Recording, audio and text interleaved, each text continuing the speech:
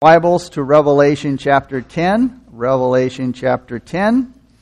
And we're looking at the message this morning, a message from a mighty angel. So up to this point, there's been 6 trumpet judgments. And as a result, the world is now controlled by Satan and the beast. Even with all of the destructive judgment that has been inflicted on men so far, they still haven't repented. So more judgments are necessary and are on the way, which will be the bull and vial judgments that will be given in chapter 16. Now God's wrath is going to be dumped out on the world out of the bull judgments. God's wrath will be poured out and the world is going to taste the terror of God's judgment. It is not good. Chapter 10 is another one of those interludes, an intermission or break, whichever you want to call it, between the 6th and the 7th trumpets. Chapter 10 starts with a second string of sequence of breaks. And between the 6th and the 7th seals, there was a break in chapter 8, remember, where 2 groups were redeemed and sealed during the Great Tribulation period. The 144,000 Jews, and then those who came out of the Great Tribulation. Here between the 6th and the 7th trumpets, we have a break as 3 men come into the picture. And in this chapter, the mighty angel is described. And also in chapter 11, verses 1 through 14. The 2 unknown witnesses will come on the scene as well. Chapters 10 through 14 tell us about the things that will take place at the middle of the tribulation. At the beginning of this period, the Antichrist started his takeover by promising to be a friend and helper of the Jews, to protect them and help them rebuild their temple in Jerusalem. But after 3.5 years, he'll break his promise to them, he'll invade the temple, and then he'll start persecuting the Jews. But you see, it doesn't matter how horrible things get in the middle of this part of the tribulation, because God is never without His witnesses in the world. In chapters 10 and 11, we have 3 important witnesses. The first one is the mighty angel that we'll see here in chapter 10.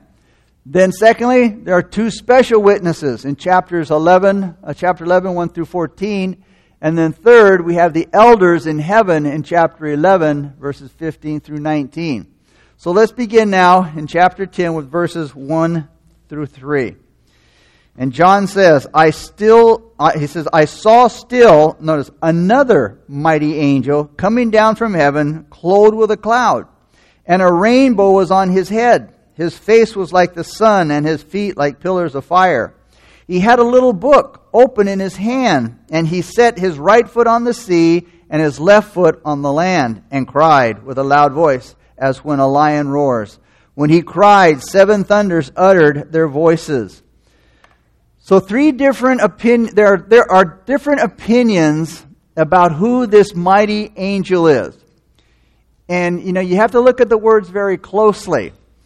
Some say it is the Lord Jesus Christ based on the description back in chapter 1, verse 16, because they're very similar. Some say it can't be the Lord Jesus Christ because notice what it says in the beginning, another angel. Another angel. It makes Jesus sound like he's just another ordinary angel. So they say it can't be the Lord Jesus Christ because he can't be considered just another angel like all the others. Which is true. The word another used in verse 1 that's used to describe this particular angel, it means another of the same kind. Well, Jesus is not an angel like any other angel. We've heard him called the angel of the Lord. So the word another here that's used says this mighty angel that John is talking about is just like all the angels that have been mentioned before. Can't be. If this was Jesus that the Apostle John was speaking about here, it would be a different word for angel. It would be the word for angel that means an angel of another kind. Because Jesus Christ is fundamentally different from all other angels. Jesus couldn't be described as an angel that's like all the other angels because, again, they're created beings. Jesus is the everlasting, eternal God. Hebrews tells us about Jesus Christ, chapter 1, 3, and 4. When he had by himself, speaking of Jesus, purged our sins, sat down at the right hand of the mystery on high, having become so much better than the angels, as he has by inheritance obtained a more excellent name than they. Hebrews 1, 5 through 6. For to which of the angels did the Father ever say, "You are my Son, today I have begotten you"? And again, "I will be to him a father, and he shall be to me a son." But when he again brings the firstborn into the world, he says, let all the angels of God worship him. Hebrews 1:13. But to which of the angels has he, the Father, ever said, "Sit at my right hand till I make your enemies your footstool"? So again, this angel described here could not be, and you read it, Jesus Christ. Very much because of what we just heard described in Hebrews about Jesus Christ. So this, though, is no ordinary angel. Because no created being, no matter how significant or magnificent or impressive or glorious, has the privileges, powers, and characteristics like the ones described here. Now, this mighty angel could be the strong angel that's mentioned in chapter 5, verse 2, or the angel in chapter 18, verse 1, who has great authority. Now, it's not likely that this is Michael the archangel, who is referred to by his name in chapter 12, verse 7, nor Daniel chapter 10, verse 13. It couldn't be Jesus, since he's never been called an angel in the New Testament. Plus, the angel comes to earth before the tribulation is over. Jesus is only coming back one more time, and that's the end of the tribulation period. So he couldn't be coming back here, as John said, another time, because that would then conflict with the Scripture. So again, the angel comes to earth before the tribulation is over. This one that John is talking about. Jesus comes back only one time, and that's at the end of Armageddon, chapter 19. But now, in chapter 4, verse 3, there was a rainbow around the throne of God. Here we see it on his head. The rainbow was a reminder of God's promise to man that he'd never destroy the world again with a flood. So whoever this angel is it's given authority from the throne of God. God is also identified often with clouds. God led Israel by a cloud in Exodus chapter 16. There were dark clouds over Mount Sinai when the law was given to Moses in Exodus 19. When God appeared to Moses, he appeared in a cloud of glory, Exodus chapter 24. In Psalm 104:3, we read this. The psalmist said, he makes the clouds his chariot. In Acts 19, we also read that Jesus ascended to heaven in a cloud. And when he returns, it will be with the clouds. Revelation 1:7. Jesus said, and they will see the Son of Man coming on the clouds of heaven with power and great glory. Revelation 24:30. John says the angel's face was like the sun, matching the same description of Jesus in chapter 1, verse 16. And his feet matches the Lord's description in chapter 1, verse 15. And his voice was like a lion. That takes us back to chapter 5:5. Jesus also, or often appeared to people in the Old Testament as the angel of the Lord. And this was a temporary appearance, and it was for a special purpose. It was not to be a permanent manifestation. There are two other features that would suggest that the angel was Jesus Christ: the book in his hand and the position that he was in. This little book that he's holding, it contains the rest of the prophecy's message that John is going to deliver. Because Jesus was the only one worthy to take the scroll and open the seals. We were told that back in chapter 5, verse 5. You could presume that he's the only one worthy to give the Apostle John the rest of the message. The way the angel was positioned here, the way we see him standing, he had one foot on the sea and the other on land. It's a picture of a conqueror who's taking ownership of his territory. He's claiming the whole world. Only the victorious Savior could make a claim like that. And then John says here, the mighty angel cried with a loud voice, and then something startling happened.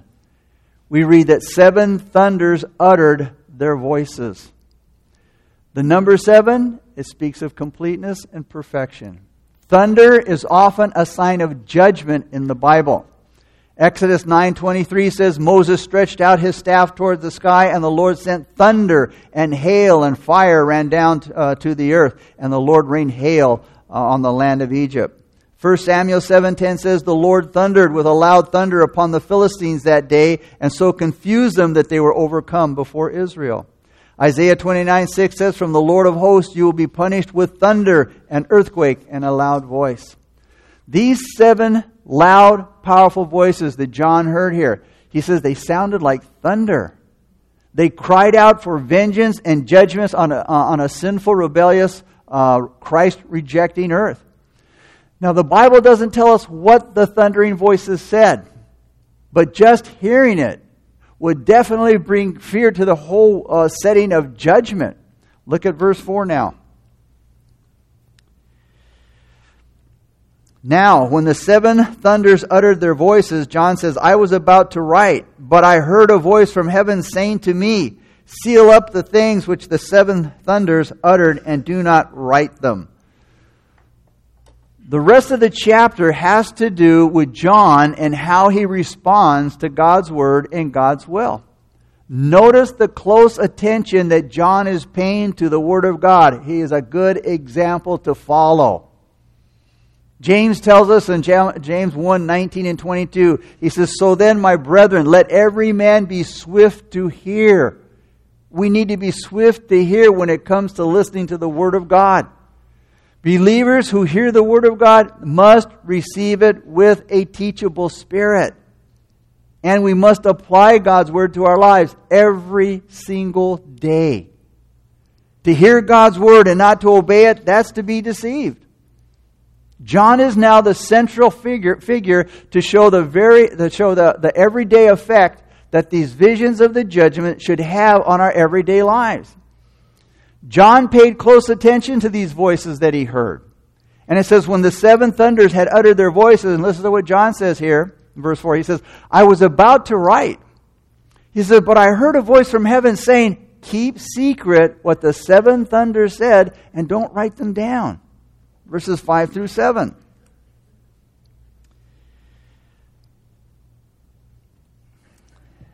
The angel whom I saw standing on the sea and on the land raised up his hand to heaven and swore by him who lives forever and ever, who created heaven and the things that are in it, and the earth and the things that are in it, and the sea and the things that are in it, that there should be a delay no longer.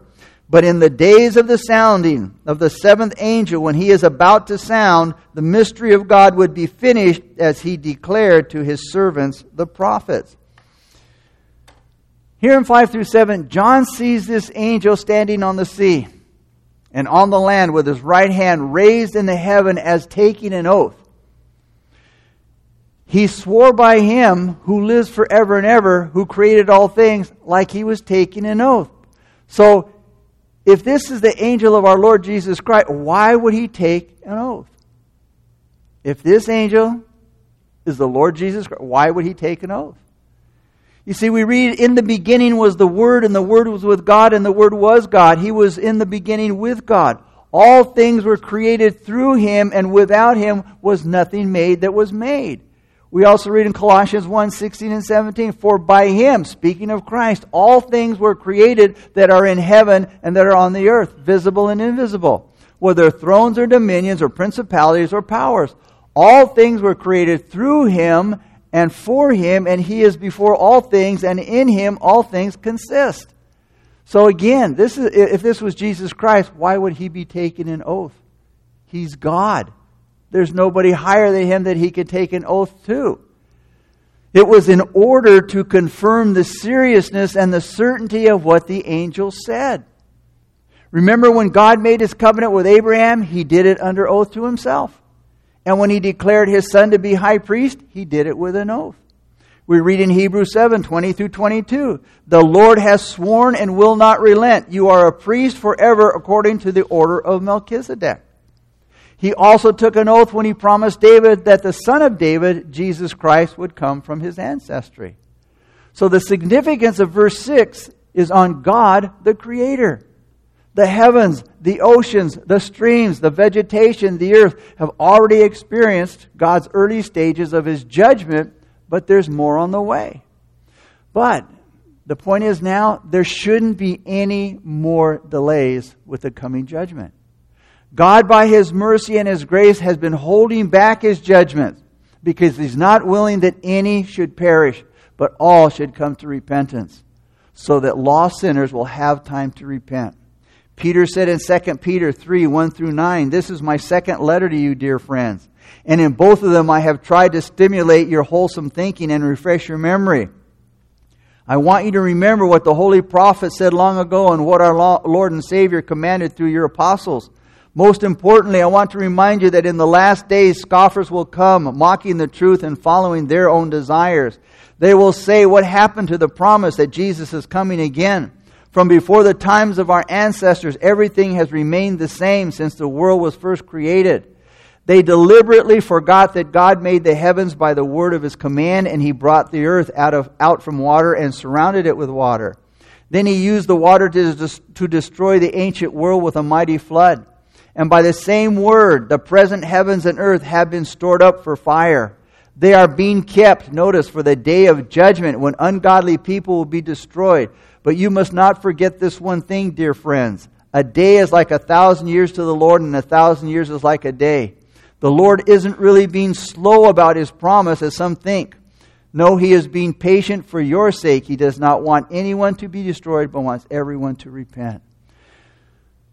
So now, God is not going to delay any longer His judgments.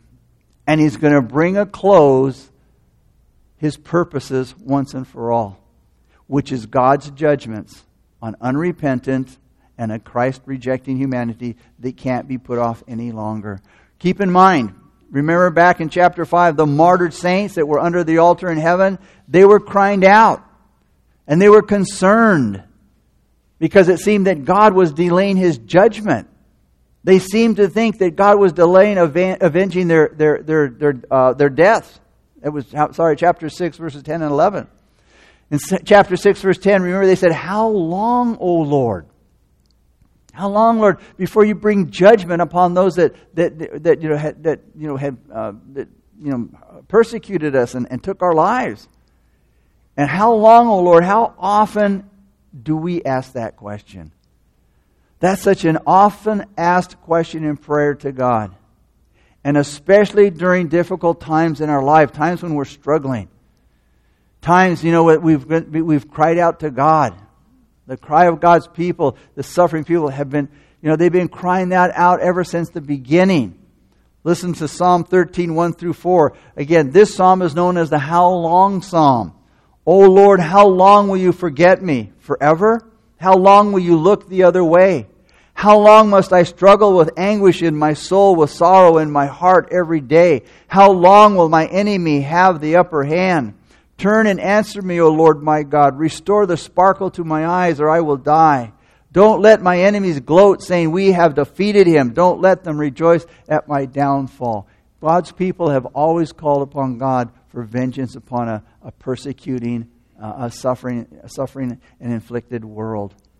And what seems like a delay with God, what seems like He's taking His time, what seems like He's not in a hurry, His promises, they're not answered when we want them to be answered many times. And so people scoff at the Word of God. Like Peter said, he says, God, you gave your promises, but scoffers, they're saying nothing's changed since the beginning. And they deny God's Word, and they question the validity of God's Word. They question the sincerity of God's Word because, you see, those promises of God aren't answered right away. And Peter said, scoffers will come in the last days. He said, walking according to their own lust and saying, "Where is the promise of His coming? For since the fathers fell asleep, all things continue as they were from the beginning of creation." But we always need to remember, God's Word is true. God's timing is perfect. God is not on a time clock. He doesn't live by a watch.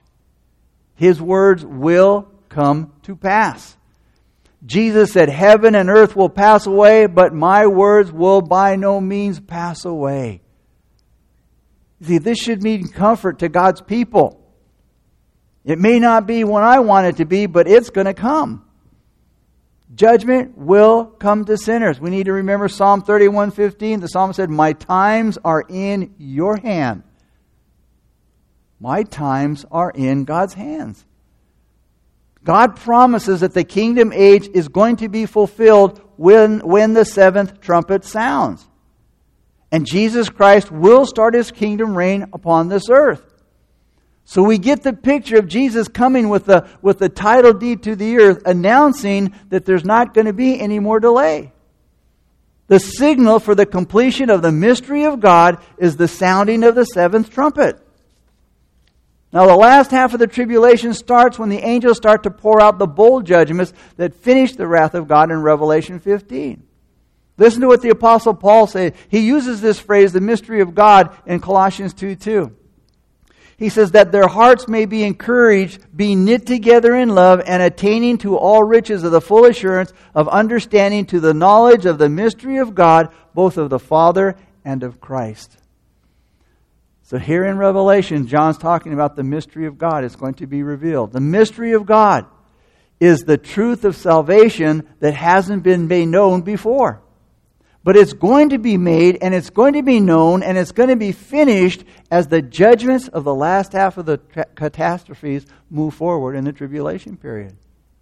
Significant pieces, important pieces of this mystery have already been made known through the Old Testament and the New Testament prophets. But there's still a lot that's left that's not known, but it will be made known. And it'll be understood only when these events take place in the tribulation period. Our redemption will be completed at the second coming of Christ. Look at verses 8 through 10.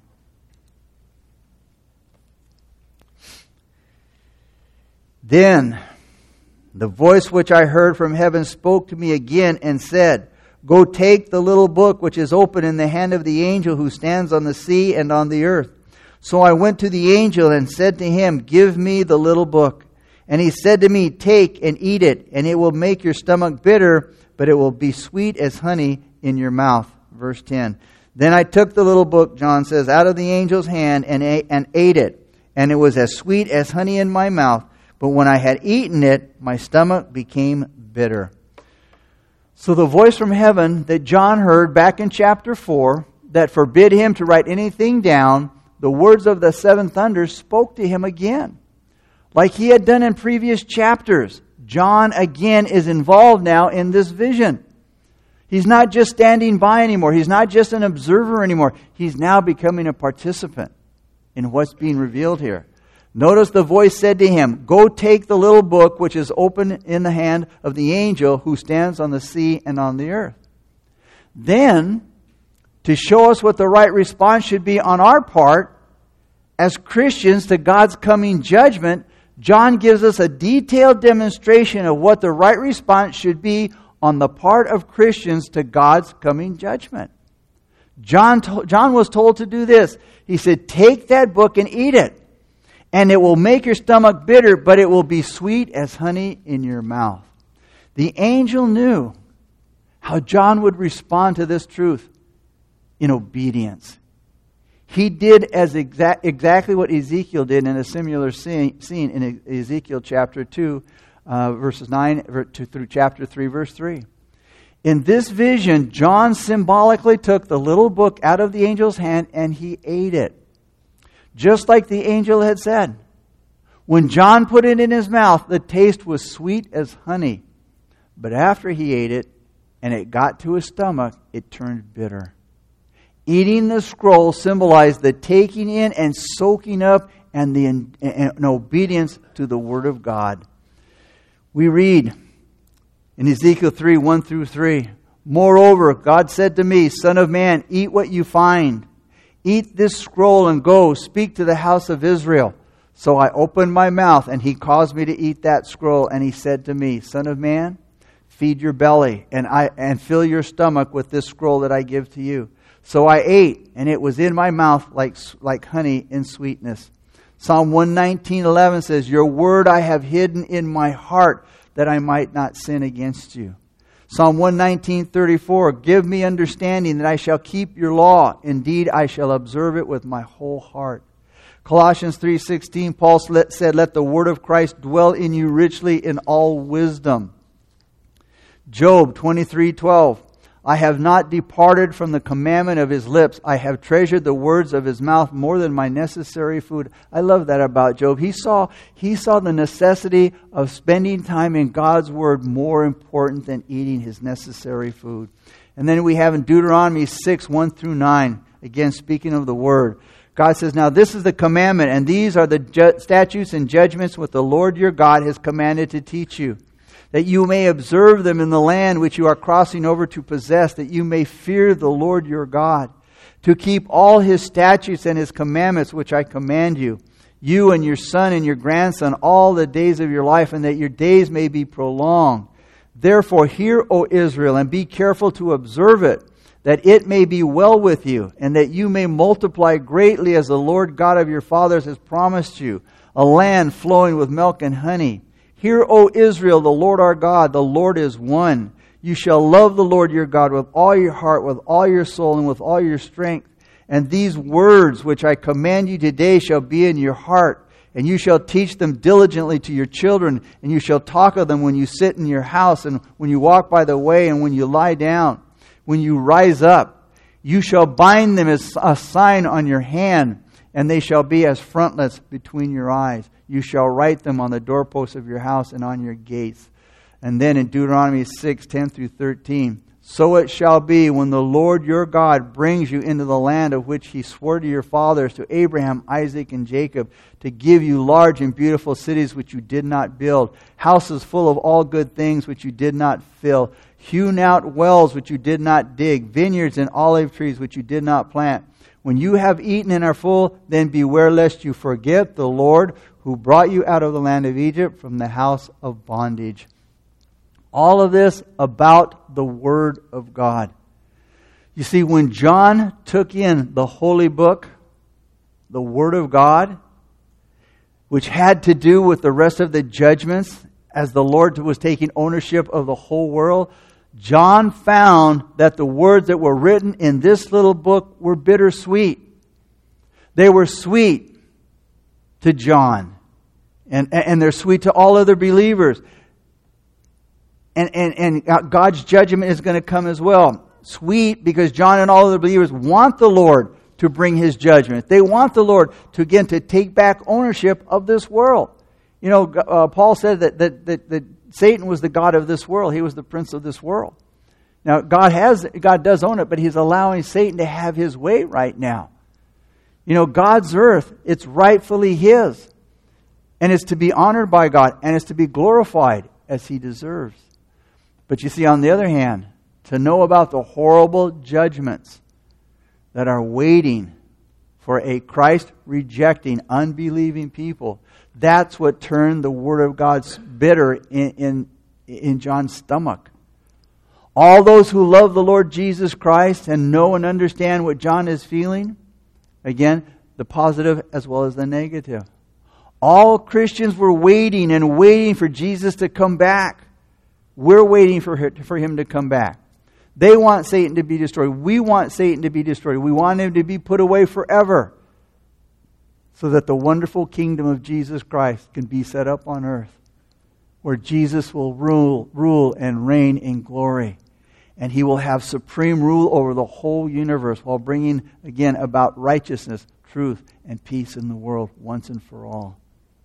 But on the other hand, we're very sad and very sorrowful for the ungodly, for those who don't know Jesus Christ, and they will then receive the judgments of God.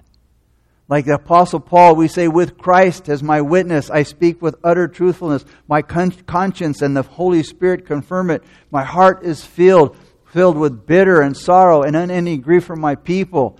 Paul said, my Jewish brothers and sisters, I would be willing to be forever cursed, cut off from Israel, if that would save them.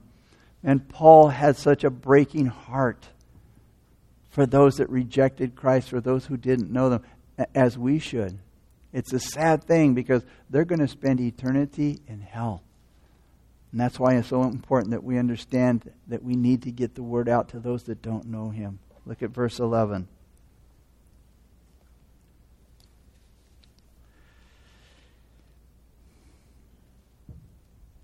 And He said to me, you must prophesy again about many peoples, nations, tongues, and kings. So the angel orders John to prophesy again. Why? Because you see, his work wasn't finished yet. He has to prophesy again about many peoples, about many nations and languages and kings. The word nations here, it usually refers to non-Jewish nations, to Gentiles. John will have a lot more to say about the nations of the world when he gives the rest of the prophecy. Now, when you study prophecy, it should have an obvious influence on your life. If you believe it, if you believe what the Word of God says, it should have an obvious influence in your life. It should bring you to Jesus Christ if you're not a believer, first of all. And if you are a Christian, it should bring you closer to Christ if you're a believer.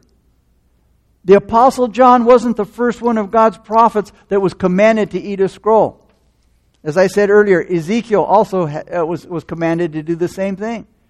Ezekiel had the same experience in Ezekiel chapter 2, verse 8 through chapter 3, verse 4. Listen to what the conversation was between God and Ezekiel. But you, son of man, hear what I say to you. Do not be rebellious like that rebellious house. Open your mouth and eat what I give you. Now when I looked, there was a hand stretched out to me, and behold, a scroll of a book was in it. Then he spread it before me, and there was writing on the inside and on the outside. And written on it were lamentations and mourning and woe. Moreover, he said to me, Son of man, eat what you find. Eat the scroll and go speak to the house of Israel. So I opened my mouth, and he caused me to eat that scroll. And he said to me, Son of man, feed your belly and fill your stomach with the scroll that I give to you. So I ate, and it was in my mouth like honey and sweetness. Then he said to me, Son of man, go to the house of Israel and speak with my words to them. Notice, God's words needed to be spoken to the people. So after eating the scroll, it represented totally accepting God's word, totally accepting His prophetic message. When Ezekiel opened his mouth, he would speak from the very same words that God gave him. God spoke against the people of Israel. He spoke words of sorrow and words of doom. And in the same way, John was told to totally eat up the message of judgment here in chapter 10. And it's a message that made his stomach upset, turning it sour. Though Ezekiel and John's mission to the people of Israel was pretty much the same, John's mission had a much more wide-ranging extent because Ezekiel's was more local. John's message is to the whole world. John, according to verse 11, was to prophesy again about many peoples, nations, languages, and kings. And from this point on, the judgments would become, without question, more severe. So the brief break that we have here in chapter 10, it just emphasizes the fact that the things in the world are not what they seem. You know, the world tells us everything is getting better and we're getting smarter and we're evolving and we're progressing. No, we're not.